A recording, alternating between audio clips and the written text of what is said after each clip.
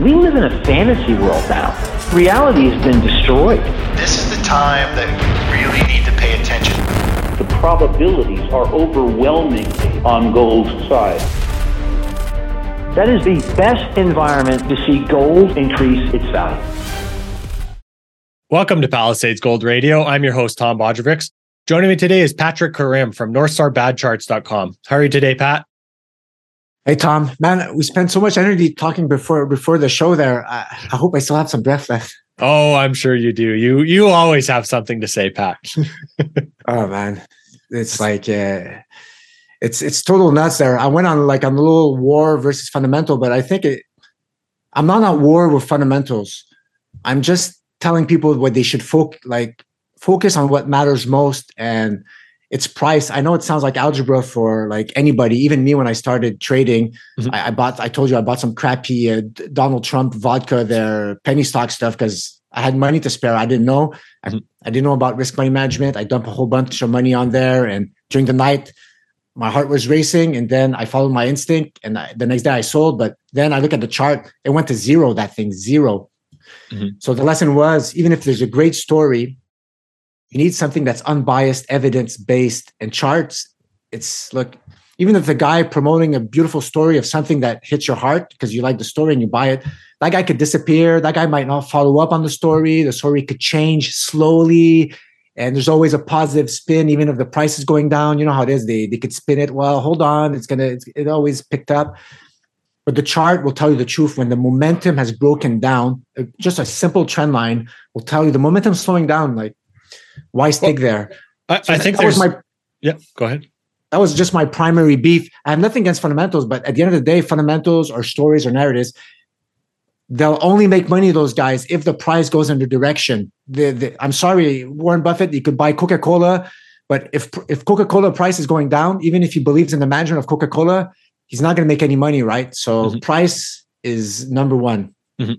Well, I think there's two important lessons there with what you're talking about. One is about proper risk management, and the other one is maybe not being completely married to whatever asset that you've put money into, right? Is, taking profits when you can and not thinking that this thing is just going to keep doing what your shirt says there, right, Pat? Guys, to the moon. My girlfriend bought me that there for Christmas there. She bought it from a Bitcoin store, but because it wasn't written Bitcoin on it, she said, "Oh, this is perfect. It's unbiased. It could be for any instrument." But seriously, if I start saying to the moon and stuff like that, even you guys should start being wary and say, okay, where are my trend lines? Where's my sleep mode line? Am I below the 12-month moving average? And if you don't have access to charts or not familiar with them, you won't even see that. You're going to follow this guy who says to the moon, just like when I don't want to talk about Bitcoin, but it's the same thing. When Bitcoin was going up, it feels good, right? Mm-hmm. It's you only live once. And then you buy it 50,000, then it goes to 60,000, 70,000, you're up 10%, 20%. You feel great. But what you didn't know is you should have bought back down at 10,000 when nobody was talking about it, when on the charts was breaking out. And you'll never see that if you follow Michael Saylor or sorry, I named the name, but he knows, or whoever pumping it. Look, I don't have nothing against pumpers, but show me chart-based evidence. Please show me something more than it's a great story. Like even for miners in silver, I'm pretty sure back in 2010, the Austrian economics guy was super happy. Yes, finally, gold and silver getting priced into their just value. The system's corrupt. There's too much debt. And that's when the fundamentals was matching just a beautiful price trend in the charts, right? Mm-hmm. Gold was outperforming SPX. SPX had broken down versus inflation. It was just a perfect setup. But like you said, if you get married to that, and then in 2011, silver goes down in a month or in a week, 20%, and now it is broken down, the chart at a glance will tell you something has changed.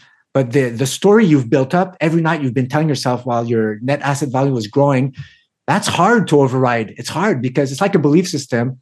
You're religious, and for 40 years you've believed whatever. And I'm there. I'm telling you, no, you have to be an atheist. You have to be an atheist.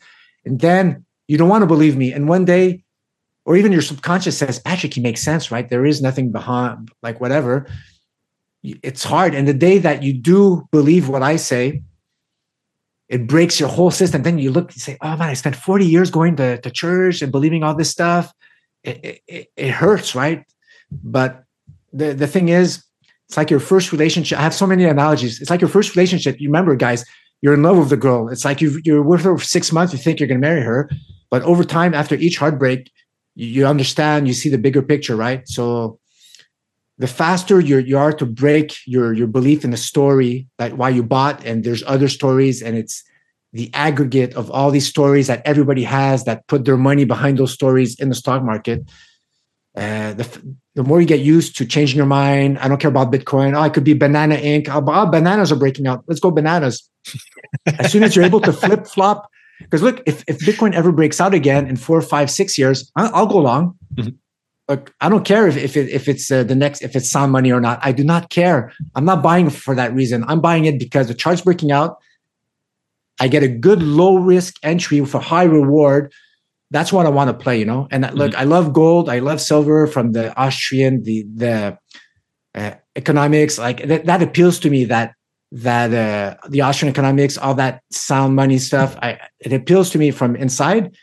But at the end of the day, I'm not going to be long gold and silver until silver breaks out above. Now it's a descending trend line, so it needs a close above maybe 26, 27. We could go in details later. I could show a chart, the specifics of where I think when it breaks out.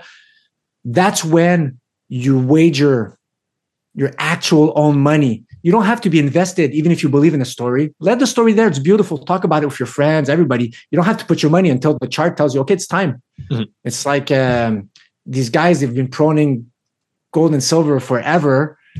They could be right in the storytelling department, but in the charts, you shouldn't have been in gold or silver post 2012 when SPX was breaking out versus Producer Price Index versus gold. You shouldn't have been in those. You should have taken a hiatus. You should have went long all these tech stocks and make these great returns.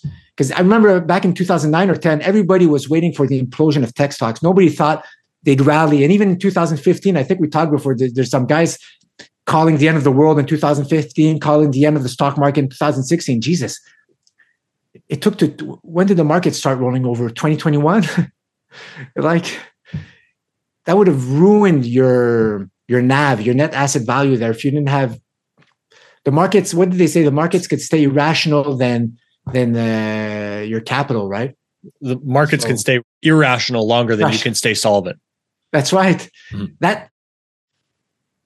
That is common sense. So guys, Pat, that kind of goes to the point of something that, again, we were talking about earlier, is analyzing your wins just as thoroughly as you analyze losses, right? If you got into a trade and you got lucky, that makes zero sense to repeat that framework and have that confirmation bias of, oh, right on, I made some money. But if you made it just because you got lucky, that doesn't teach you anything, right? It's super dangerous. It's you'll double down. So it's like you go to casino, bet on red, and then after that, red hits. Oh, cool! I was right. My for whatever story, the moons, something telling you I was right. You do it again, and eventually you'll give it all back, guys. Eventually. Mm-hmm. So the best lessons you could have is like me, I had with my Donald Trump vodka. And even after the Donald Trump vodka, I played a few other penny stocks, guys. I didn't learn on my first scare because I didn't have any other until I read Stan Weinstein's Secrets for Profiting in Bull Bear Markets, based where he tells you fundamentals. Put that aside, study the price. I kept doing the same because in my toolbox, I didn't have a lot of tricks. I kept doing the same thing. So I played a whole bunch of other stuff. And yeah, the best lesson, get scared, lose a little bit of money. Hopefully don't lose a lot. Learn your lesson fast, like get scared straight, really get some good scares.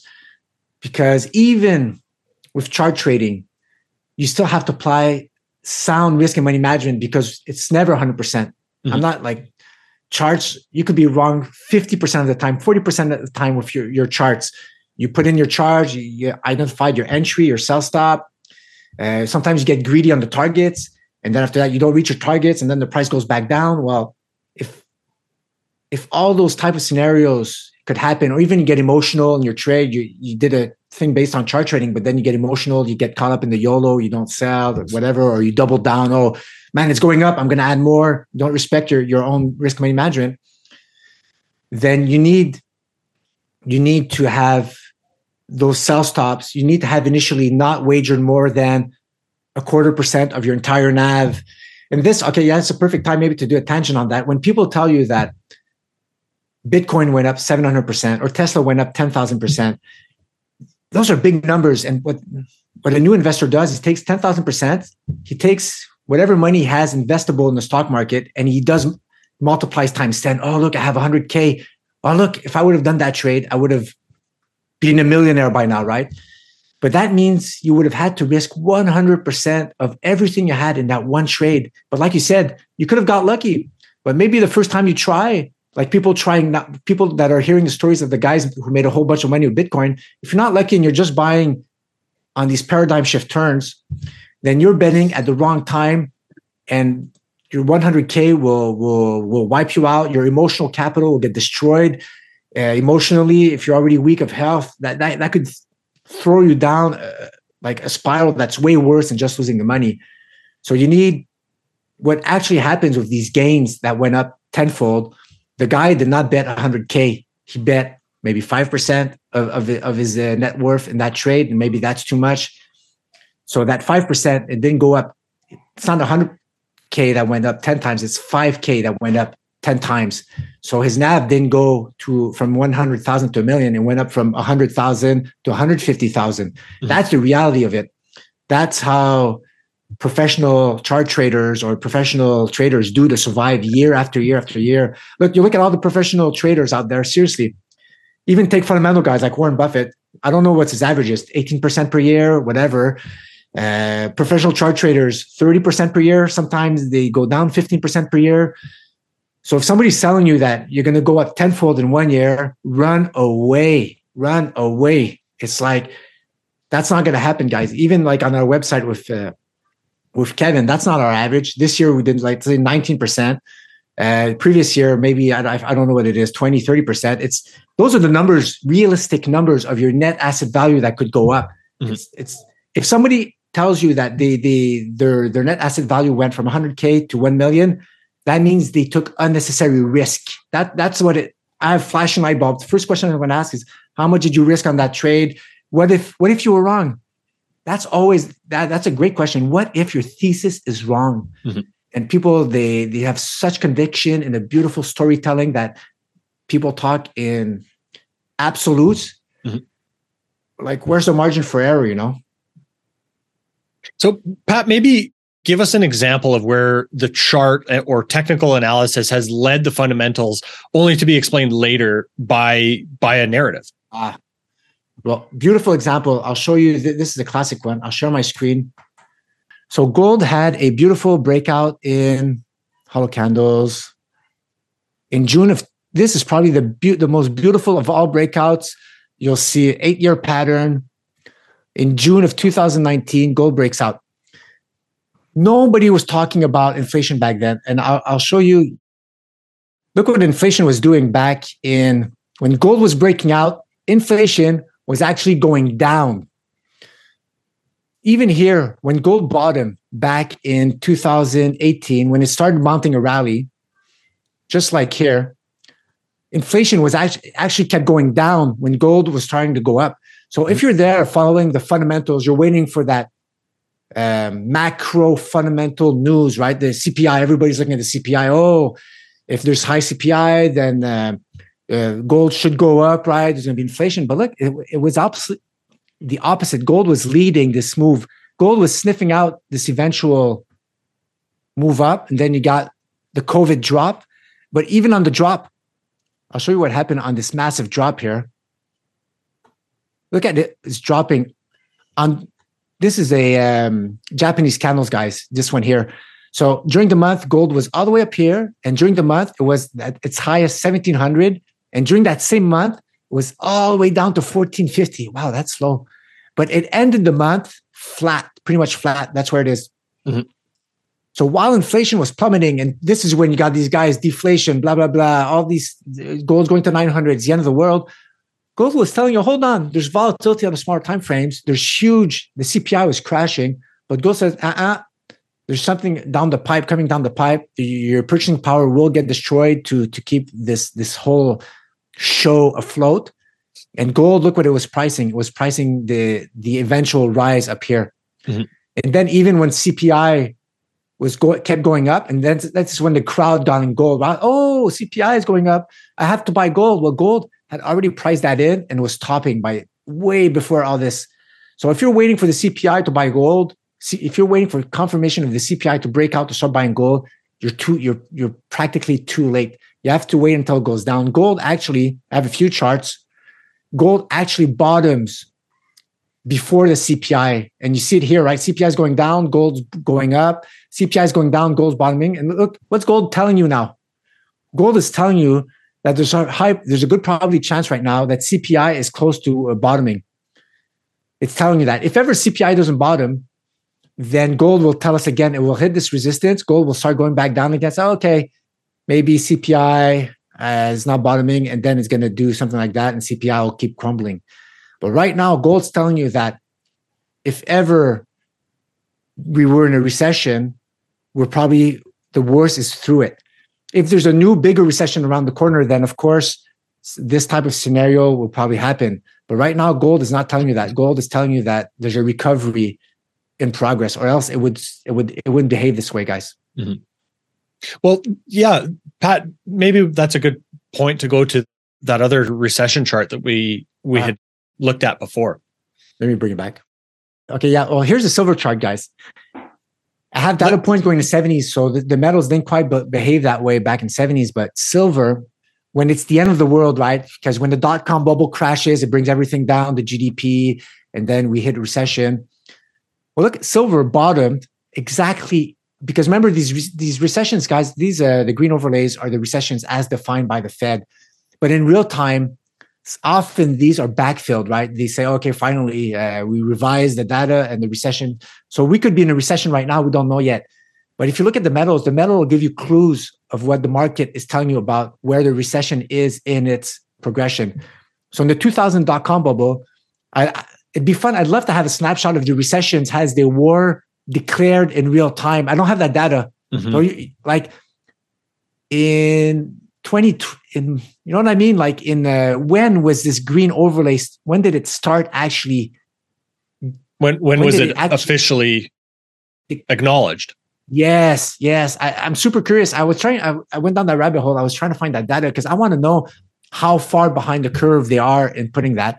And that's another thing. If you're waiting for the market, the fundamentals, macro fundamentals defined not by the charts, but by an official entity telling you when there's a recession or not, it's too late. So here it is. Silver's bottoming before, and it's refusing to do new lows, and it's breaking out. Look at the GFC. Look at the recession started before silver crumbled. In retrospect, silver started going down probably before the recession was officially declared. Silver metal was telling you, here's a trend line, telling you, hey, something's wrong, man. It started selling off. And here you're still in a recession, and silver's going up. And if you're waiting for the Fed to tell you that recession is over, silver is already breaking out. It's already moving up. You know, March Madness, same thing. Silver bottomed directly at the worst. The recession was at the worst, and the recession was still declared while silver was covering. So right now, this chart's a little bit old, but silver's it's a little higher right now there than this chart. This chart, I did it in November, so it's already moving up to this wake-up line. It's possible that in hindsight, we're going to have this type of green overlay here. It doesn't mean we can't have a bigger green overlay like a little later here, but it's very possible that the worst of this smallish recession is past us. Mm-hmm. Pat, you had another recession. Yeah, this one. This one, yeah, okay. This chart, guys, makes the case that we're not even a huge recession is around the corner. These, again, the green overlays, the recessions, I have data since 1970. What you see at the top here is the Fed fund rate multiplied by the total public debt. This is like my market saturation level, where if the Fed fund rates are too high versus the total public debt, there's a cleansing that needs to happen. Either it creates some stress in the system where we go into recession, where initial claims, jobless claims spike up. These are the orange line is the initial claims spiking up. And that the Fed fund rates multiplied by the total public debt, no matter what the rates are, it unwinds, right? Either the Fed fund rates goes down or the total public debt goes down, and it alleviates the pressure. So we're in the 70s. As initial claims rocket up, the Fed fund rates are probably dropping to save the U.S. equities, and the total public debt also may be dropping, but that multiplied total burden, saturated debt. I'm putting a whole bunch of adjectives. It's unwinding, and the initial claims are going up. And that happens during a recession. Initial claims shoot up during a recession. Initial claims shoot up, recession, shoot up, recession. Here, the March Madness one, recession. Look, we haven't shot up yet. So right now, there is room for a spike in initial claims. So yes, for those that think a bigger recession is going to come, it's right around the corner. It's there, guys, because every single time that the initial claims have shot up, there was a recession that was declared during it. Like it could start shooting up, and then could be during the latter stages, but that will shoot up. And I think I have another chart here. Well, okay. Yeah, Pat, it makes me wonder what kind of data gets put into those initial jobless claims numbers, like how they define those. Like, I know I've talked to a couple times recently with, Danielle DiMartino Booth, for example, talking about how people that are still on severance pay or getting paid out in their packages, that they're counted as still having a job. So it makes me wonder what defines an initial jobless claim and how that data gets compiled. If you have, the saying of garbage in, garbage out, if you have garbage coming in, it makes me wonder how useful that metric ends up being. But, looking at this over time, it certainly makes sense with what we're talking about. Look, you just made the best argument for people to I'm not going to say dump fundamentals, but to prioritize them less, spend more time on the price and actually what the market reacts to, actual stuff, not what it's supposed to based on Keynesian or Austrian. Like, even if the initial claims are bamboozled, even if the CPI is bamboozled, does it really matter? Because I know that it's about rate of change. It's about initial claims going down and then rate of change flipping and spiking up.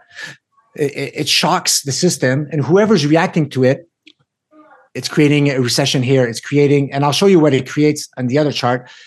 It's the end result, guys, that matters. It's you making money. It's you buying an asset that nobody cares about, and that's starting to create momentum. That's starting to appreciate, distancing itself from its moving average. That's what you want to buy. You don't want to buy something that's been outpacing its moving average for 10 years, and then it's starting to wind down when you start hearing about the feel-good stories. Here I have the initial claim. So it's a black line on this chart. This is the gold to SPX ratio. I've been shouting on rooftops that gold, to have a precious bull market, you need gold to outperform the SPX. And I overlay the silver chart to the gold to SPX ratio, I overlay the oil chart, uranium chart, any miners, practically all miners, they track gold able to siphon capital flow. So let's say there's the M2 or whatever money supply. If gold is able to take more money supply than SPX and outperform SPX, then all these instruments in the precious metals complex and the commodity complex will have tailwinds instead of headwinds. So I overlay that with the initial claims. And when the initial claims break, I have a historical breakout line here. It's that orange line, that red line. When initial claims break out, it's a bottom for gold versus SPX, and it actually starts moving up here, 1970, 1973. Look exactly where they both go up together. The 2000s right here, I could have drawn the initial claims. I could have drawn a beautiful trend line break. What happened? Gold bottom versus SPX shot up. Even here in 2000, beautiful, beautiful trend line breakout. What happens? Gold breaks out versus SPX, and we're right here again. Markets, U.S. equities bottom when the initial claims are topping out. Gold bottoms when initial claims are breaking out. So when initial claims start breaking out to the upside, that's when gold has definitely put a bottom behind it. And gold bottoms when initial claims are at historical lows, right? That's when, it doesn't mean it has a low, gold, but it has a potential of putting in a low when versus US equities when the initial claims are starting to hit rock bottom. But as a chart trader, you don't care if it's historically low. You don't buy it because it's low. It could stay low forever. It could stay low and go even lower. You want to buy low, but that's actually showing you that the momentum is changing and it's breaking out above a trend line. So that's why I'm keeping an eye on this, Tom. When the initial claims go above 240,000, I'm going to be looking, there's a high probability chance that the gold versus SPX chart will also be breaking out. Silver is going to look great. And finally, there's going to start being a little bit of interest, maybe a little bit of interest in the precious metal sector once again. But we're not there yet but we're getting really close to it. And I think a big part of that is just that capital rotation that you guys talk about a lot, right? Yes.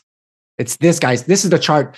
So this is the gold versus SPX ratio right here, 1963 since today. Look, I overlaid the precious metals fund. That's the ASA ticker, guys. It's the oldest precious metals fund I could find. It's a mixture of gold and silver companies. And what's fun about it, it's even the bad companies get out of there. There might be some mining companies that don't exist anymore. They put new ones in. So it's kind of our SPX, right? It's our ETF to show, and it has longer data series than the Huey or the XAU, like the other stuff were JDX, But look what happened in the 70s. Capital flows going into gold. What happens to the precious metals fund? It shoots up. The capital flows leaving in favor of SPX. The precious metals fund goes down, etc. Look, it tracks it pretty damn close. Here I have a Pan American Silver, and the same thing, a silver company is following it also. And the Silver Junior Miners ETF, SILJ, guys, everybody's following that. So, because I had a question, I was wondering what would SILJ look like if it had data going back to the 70s? Well, I have that answer now. It's going to look exactly like the precious metals fund. And even if I didn't have the precious metals fund, there's a high likelihood that it's going to look exactly like the gold to SPX chart. And the silver metal, guys, it tracks that out. I could have put silver on that chart. It looks like that. So gold needs to break out versus SPX. If gold is able to uptrend versus SPX, we're all going to look like geniuses. All of us. Even the guys with crappy mining company stocks, they're going to look great, guys. So this is what we have to wait for. We need to make sure that US, and this is another thing about ratio charts. This ratio could be going up with SPX also going up. And there's a high likelihood that once gold breaks out versus SPX, it's not because gold is going up by itself or because SPX is going down necessarily. It might happen at the beginning of the bear market or the crash that gold gets up, SPX goes down. What's actually probably going to happen is gold and SPX will be going up together, but gold will be going up faster. So if something's going up faster than something else, you want to be in that fastest horse. I don't care how much you love the story of the SPX, you love the story of Coca-Cola, whatever is à la mode, whatever is fancy. Mm-hmm. You want to be in the fastest horse. So you look at ratio charts to know. Look, this is another way to see ratio charts, guys. Let's say you owned SPX or gold, or I didn't give you the choice of cashing out the fiat. You said you could own the SPX 500 or own gold. Well, use a ratio chart. Ratio chart is going to tell you when you're supposed to swap one for the other, right? And when the trend ends, so let's say gold is breaking out versus SPX, you swap all your SPX into gold. And when gold is breaking down versus SPX, then you swap all your gold for SPX. But you'll have way more shares of SPX because you're actually creating out of thin air SPX shares by not holding them while they underperform gold. And when your ounces of gold is worth so much more shares of SPX, you switch back. Mm-hmm. And then as your shares of SPX outperform gold, on the inverse, when that cycle starts the upside, then you swap all your SPX shares for ounces of gold. But people have been doing that with gold to silver ratio. You could do it with any two instrument. So if you don't, it's just not about somebody injecting new money in the markets, but if you already own SPX or gold, and you want to keep owning both of them, then you could use a ratio chart to increase your amount of each you have. Mm-hmm.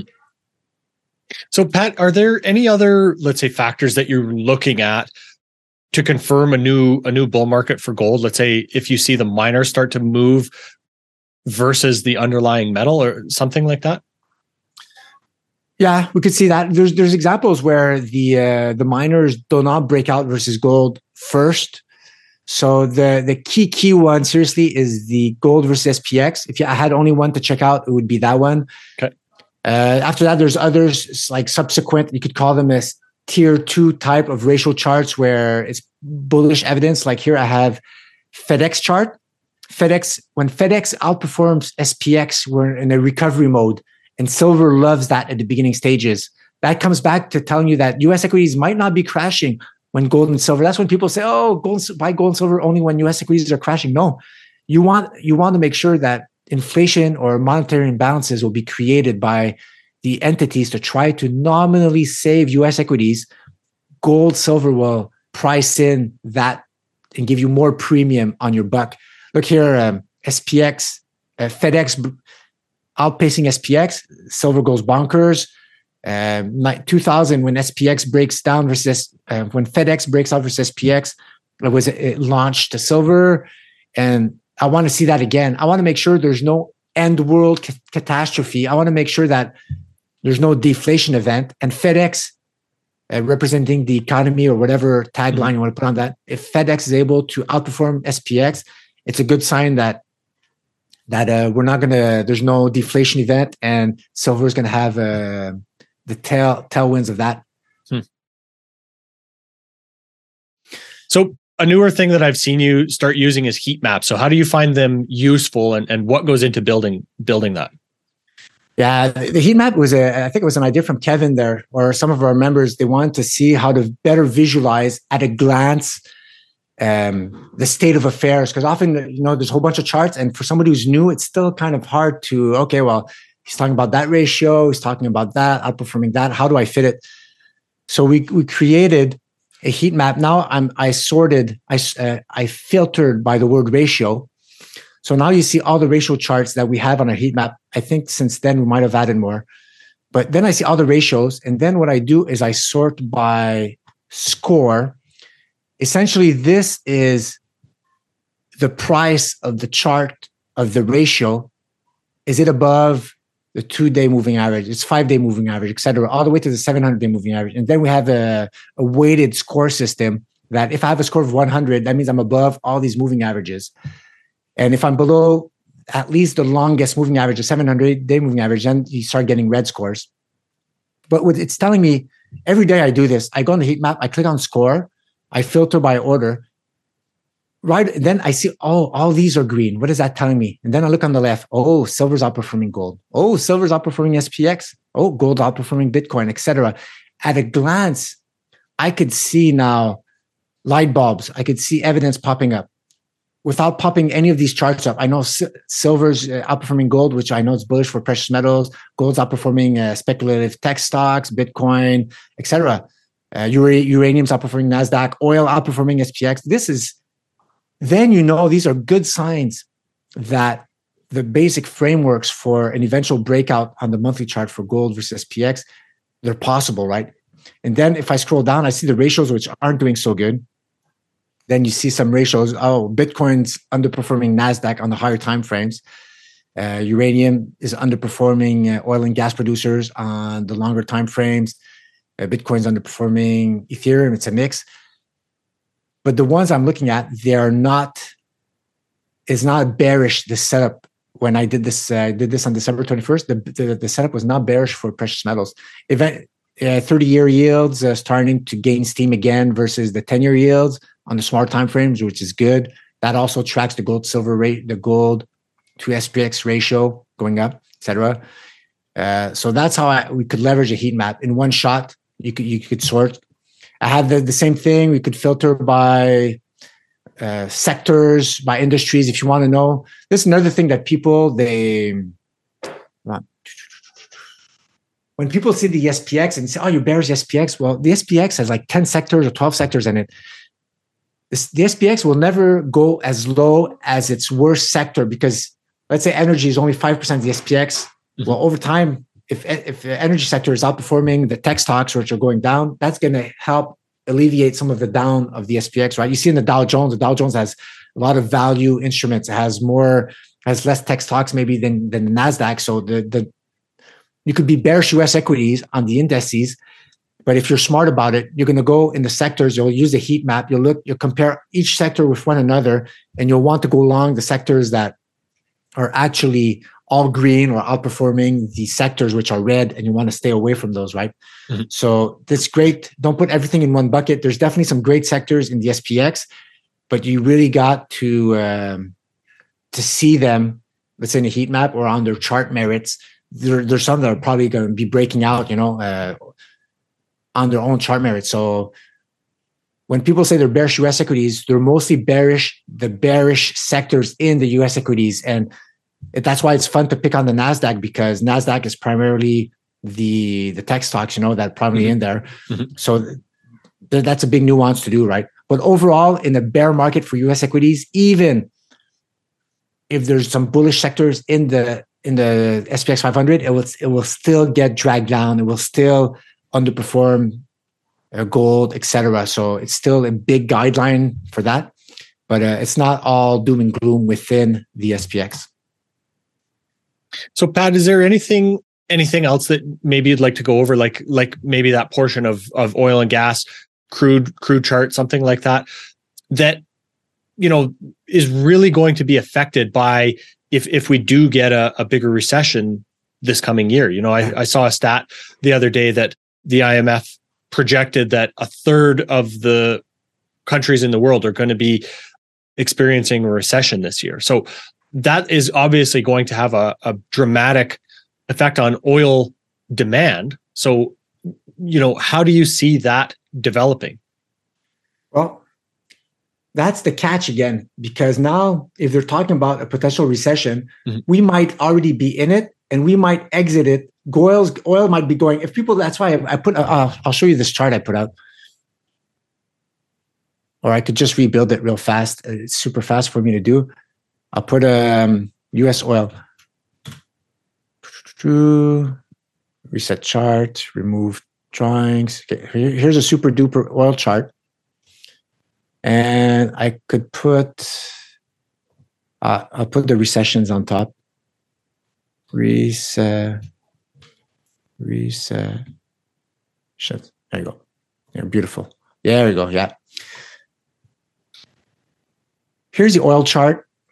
Right now, it's approaching a breakout line. There might be one little lower here. Mm-hmm. You see, yeah, oil dumps before the recession, and in hindsight, then it backfilled it, and then it started recovering. Here, it started recovering 1, 2, 3, 4, 5 months before the recession was declared over. Mm-hmm. So if they think we're going to recession, it's possible that they're going to backfill it. We're going to be already in it. And I'm going to be looking at oil. If ever oil is able to bounce off either of these lines, okay, so there's 2 roll maps right now for oil. It could stop here, or it could go all the way maybe down here. But as long as it stays below this line here, which I'll call the wake up. I can't see it. Because I put it here, move that here. Whoops. I don't have it. Okay. That's an arrow. Until it gets back above this here, then you're right, we're at risk. So yes, there are those macro type of news coming up, mm-hmm. but what's more efficient than news and waiting for the SWEF and whoever is putting out these news in, just wait for the actual oil chart to tell you what's what. When oil starts moving out aggressively and breaking out above key resistance lines, then you know that you're good, guys. That's what I'm thinking. So for oil, there's massive support right where it is. I'll show you another place where it should hold. All this zone here, this is what I call the support, a wall previous resistance turns support.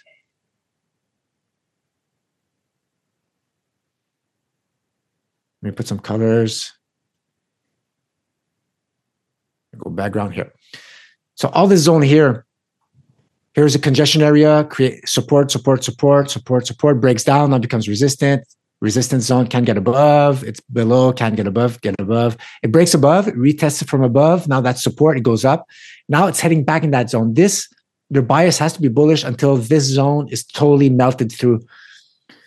So yeah, I'm on hold. There's an opportunity for oil to move up. And there's another bias to think that oil is going to move up is the gold versus, I'll overlay the gold versus SPX. And that's how you do a little bit of the weight of evidence. If I overlay the gold to SPX chart on that, you'll see that it tracks it. So here's the gold to SPX. If you think oil is going to keep going down, there's a good chance that gold will not break out versus SPX and it's going to be bad. But if you think gold will break out versus SPX, I'm going to put a line here, gold versus SPX. It's a beautiful trend line here. If you think that gold is going to break out versus, it's so messy when I overlay like that. Let me just move it here. If you think that gold's going to break out versus SPX, then you have to assume that oil will bottom and turn up eventually there. So they're moving in different speeds, but the bias is upwards. These are higher lows above an important wall. I can't trade news, man. Imagine taking a decision based on that, the WEF, and then they change their mind and then they revise their data. You're trapped. Because what do you do now? It's total insanity trading anything other than price. It's unless you think you're a supercomputer and you're able to crunch all these analyses and you're better than the market. I just don't see the use. Just look at the chart. Mm-hmm. Right now, you shouldn't be in oil. It's in the bad zone, but there is an opportunity that if it goes back above this line, then it's go time. And that means probably gold also is going to break out and the miners are going to go bonkers and we're all going to have a great time. We're going to be on that yacht there that Chris Irons was talking about on your podcast there. He said one of your rich followers, guys, you can invite me too. I want to be on the party. I got a text last night from a friend of mine that said he's going to be willing to be our bartender on the yacht. So yeah, no kidding. Yeah, it's going to be fun, right? Because it's always great if you own these stocks and you buy the breakouts. It's fun, having that money there. We'll be doing #YOLO. It'll be our turn. We'll be telling the Bitcoin guys, sucks to be poor, right? We're humble guys. We'll never do that. Yeah, well, you got to practice that humility and practice, being more inclusive, right, Pat? Oh, Jesus. Oh man. Well, Pat, I appreciate your time for that and you showing us your charts and what you're thinking for the year ahead here. Is there anything else you want to go over before we wrap up? No, that's great, Tom. I'm super happy to be on your show there. I listened to all your guests there and people just follow me on Twitter and get all the good stuff there. Have fun, guys. Yeah. Twitter @BadCharts1 and of course, NorthstarBadCharts.com, right? All right. Thanks, guys. Perfect. Thanks, Pat. This podcast is for general informational purposes only. Nothing on this podcast should be taken as investment advice. Guests on this show are not compensated for their appearance. Listeners are urged to educate themselves and make their own decisions. Do not base any investment decisions on the information contained. To view our full disclaimer, please visit our website.